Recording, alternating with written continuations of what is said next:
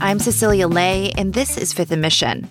Bodily autonomy has always been a political flashpoint, but in recent years, the country's become even more fiercely divided over several issues. Today, dozens of demonstrators gathered in Corpus Christi in support of bodily autonomy. Many here calling for their independence from laws that restrict people from making their own choices about their pregnancies. We've also seen a wave of anti-transgender legislation being passed in Republican-led states. The Florida law that would codify gender-affirming care as child abuse. The right to govern one's own body without external influence and make decisions for one's physical self has brought into question ideas around freedom and identity.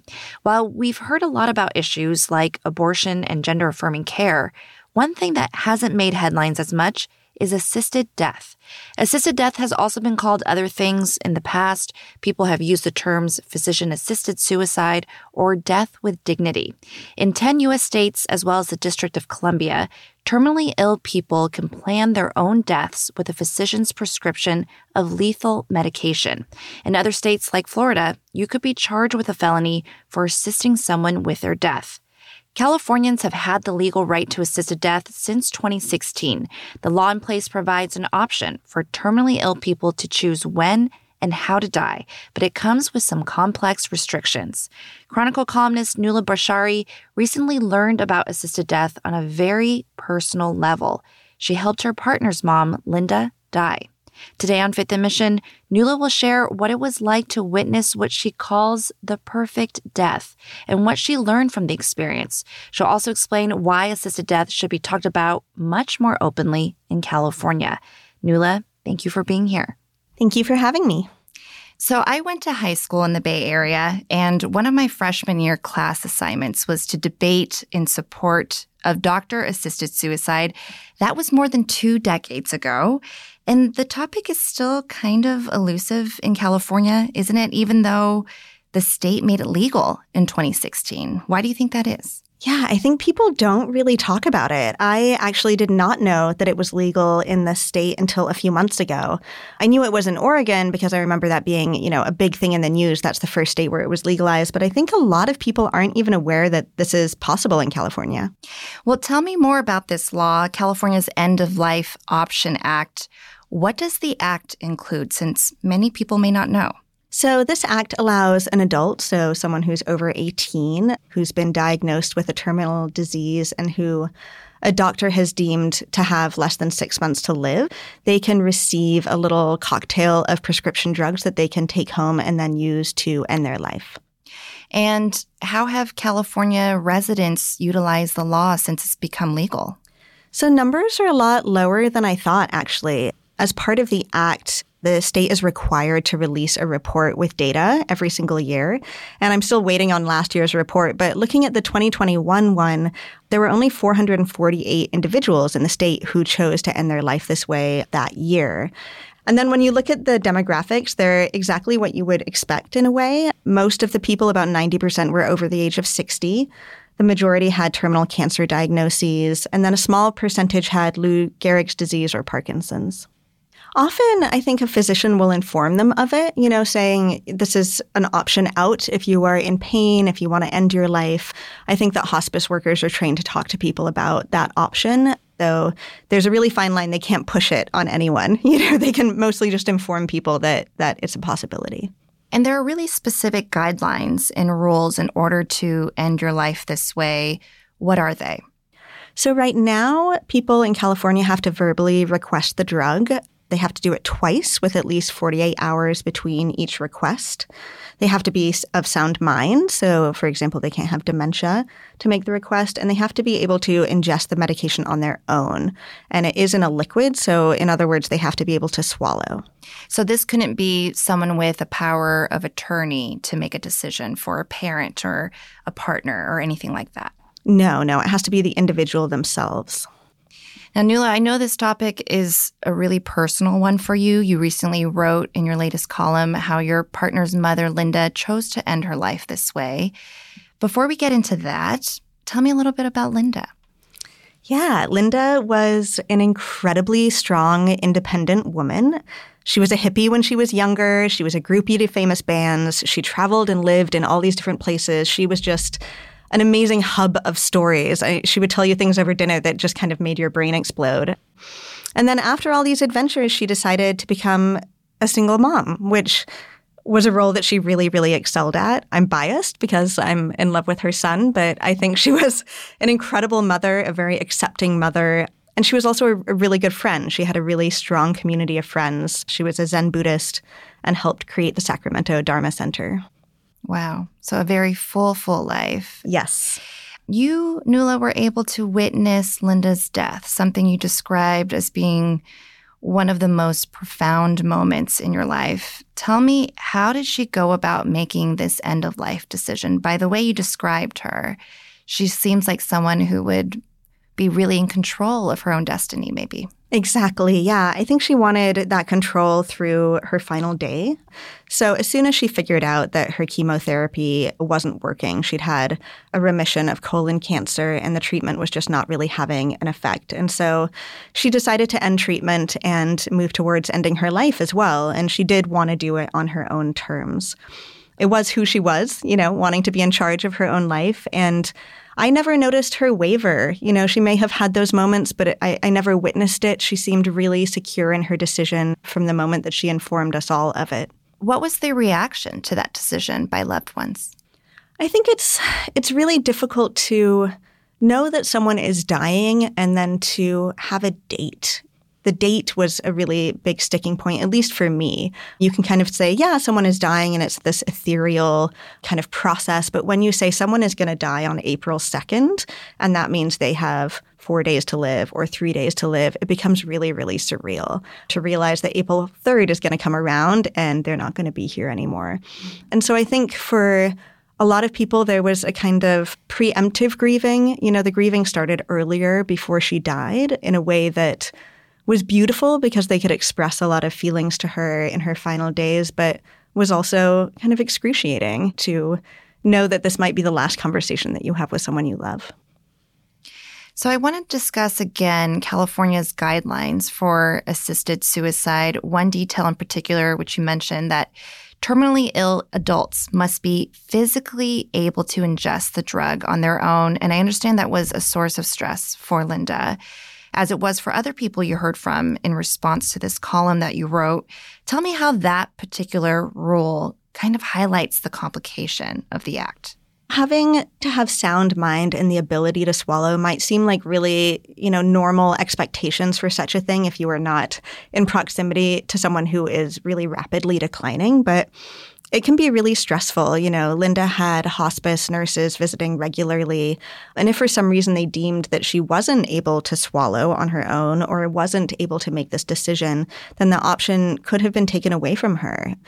She also could have fallen and ended up in the hospital. There were a lot of factors at play that we were all a little bit nervous about as we were heading towards this moment. Mm-hmm. This was something, the swallowing thing was something that came up a lot in emails that I got from readers after my piece ran, and I was a little surprised by that.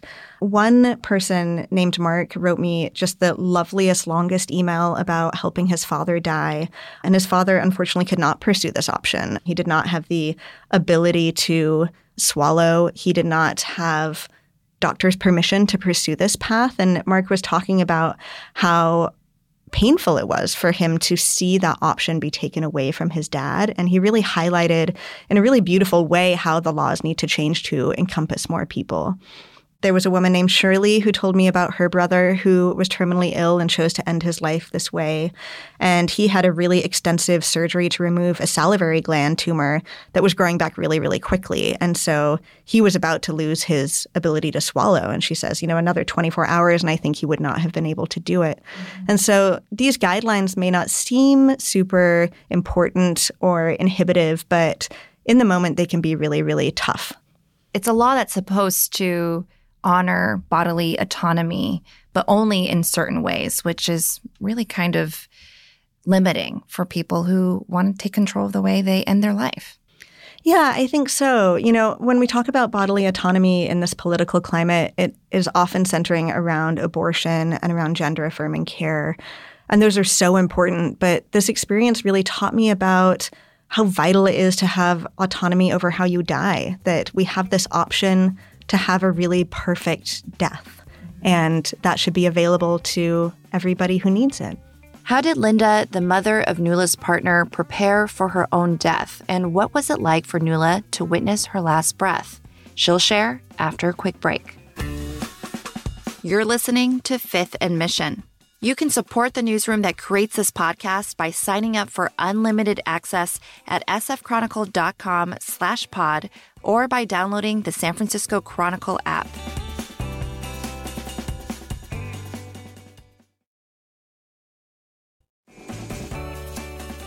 Nuala Bashari, before the break, you talked about the specific guidelines of California's End-of-Life Option Act, which includes this rule that terminally ill people have to be able to take the lethal medicine on their own. And that's what caused Linda, your partner's mother, to move her death date a week earlier in order to ensure that it could happen. What went into that decision? I'd imagine it'd be surreal to decide to end your life earlier just so that you could do it in a dignified way. That decision was tougher for her community than it was for her. I think she was really ready to go, and she was, holding on to have extra time with people for them. But it didn't seem like a huge decision for her to move it up. She was really ready to go. She wasn't in pain, luckily, thanks to medication, but she was worried that she would be in pain and she could feel herself declining. And so, being the tough, independent woman that she was, she wanted to go out and be really present for that experience. So what was she like as she was preparing to die? And how does that kind of underscore who Linda was to her loved ones? Well, she had a long list of things to do. She did a lot of delegating, some kind of bossy instructions. This is who we need to call. This is what we need to do. I mean, she really took care of everything. She cleaned out her closets. She canceled her credit card. She was just across the board so prepared for death and tried to make it as easy as possible for everyone around her. But once everything was mostly done, things kind of moved into a really ethereal space. Like the 2 days before she died were very quiet. I would often walk into the room and see her just kind of lost in thought, looking out the window. I think there was a lot of contemplation around death and what it means, and a lot of kind of conversations within herself about how it feels to make this decision, and not to question it necessarily, but just to participate in it. In your column, you describe Linda's last days, Nuala. You wrote about it very beautifully. She took naps with vivid dreams. She was visited by a stream of friends. People told stories. Walk me through what you witnessed and also how you felt. Linda and I didn't know each other for very long. We knew each other for about 2 years when she died, but she had this really rich community of people that she'd known for decades. And it's a really fascinating experience to get to know someone through their friends in their final days. And so on her final morning, a ton of her friends came over and filled her living room, and we all went around in a circle and kind of thanked her for her friendship and talked to her about the things that she had given us and shared memories. And it was so painful and so beautiful at the same time to have that opportunity to say goodbye. And then, after we went around the circle, she kind of looked up at her son and was like, all right, let's go. That was it. And that's when it kind of hit me that this was all going to happen. And so we moved her into her bedroom. There were just 4 of us in there with her, and she took the medication and slipped into a coma pretty quickly. And I think what we weren't expecting was how long it was going to take her to die. We thought it was going to be minutes, and it ended up taking 11 hours. And, as someone who was a little bit removed from the intensity of the grief, I felt worried. I would leave the room and call my friends who are palliative care doctors or had witnessed this before and be like, is this normal? What do I look out for? Trying to kind of almost get control of the situation, until I realized that this is just an incredibly human experience to hold vigil at the bedside of someone who's dying. And so I think once we all moved into that space, it was really beautiful. Time really did cease to exist. Like the light just moved across the room and we sat with her, and it was exquisite. Did it feel almost odd to be a part of such a sacred space in someone's life, to be an active member in someone's sacred space like that? It did. I mean, honestly, it felt like an enormous honor. I think it's a really beautiful thing to be invited into the room of someone who is dying. One of the reasons I was there was to support my partner as he lost his only parent. And so that was kind of my primary role in that space. But it's really beautiful to witness death, especially a really perfect death. You expressed that you wished you had more time with Linda in your piece, that she had been in your life only for a short while, like you mentioned. But witnessing her choose to end her life helped you learn so much about her. What were the most important lessons? She was a very non-judgmental person, and she was very kind, and friendships were incredibly important to her. And I think that's something that I don't always think is supported in society, especially as we get older. I think a lot of people lose friendships as they get older. And for me, friendships are one of the most important, if not the most important, relationships in my life. And so to have that be reaffirmed by her and to see how deeply supported she was, that she had, a dozen people in her living room who she was really close to the day she died, really reminded me about the value of that. So, Nuala, you also mentioned in your piece that this law in the state is set to expire in 2031, and there are a lot of legal hurdles that it faces. What kind of challenges are there? Well, it seems like, every year there's always some legal battle or another over this. There's a really interesting one happening right now that I want to learn more about that is a suit by disability rights advocates saying that doctors are suggesting end-of-life options instead of offering care, and that it's a form of discrimination. And I think that's really interesting. We need to ensure that that isn't happening while, in my opinion, also preserving the right for people to choose this path. A lot of people, Nuala, have emailed you their reactions to your column, and clearly a lot of people want to talk about this, which is so great that we're talking now and that you wrote your piece. What was some of the other reader feedback that you received? There were a lot of people who just wanted to share their stories. I kind of had an inkling that this would happen. I knew that if I felt lonely in this process, that probably other people felt lonely in this process. And so I had a lot of people just emailing me to thank me for writing it and to tell me their experiences of helping someone die. Some were really beautiful. There was a hospice physician who helped his wife die when she was diagnosed with a terminal disease, and hearing from him about, taking the oath to protect life and then also to be a really important part in ending his wife's life was really, really beautiful. So, a lot of those stories as they were coming in, I had to be really careful about when I would open my emails because there's just a lot of a lot of crying. Other people pointed out ways in which the laws had failed their loved ones, like Mark, whose dad wasn't able to use this option. And I think one of the things that I really love about being an opinion writer at the Chronicle is that I can share something really personal like this. And then through the emails that come back to me, I can identify other ways into this story. And so I feel more aware now of the ways in which this law works for people and the ways in which it doesn't. And I'm definitely going to continue writing about it. Why do you think that assisted suicide hasn't become this sort of political flashpoint in the ways that abortion and gender-affirming care have, as you mentioned earlier, which are these hot topics when it comes to bodily autonomy?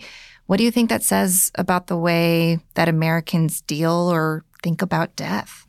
I think that's a really good question, and I don't have a clear answer. I think maybe people don't talk about it because it's hard and grief is a rough thing to navigate. Maybe there's some stigma.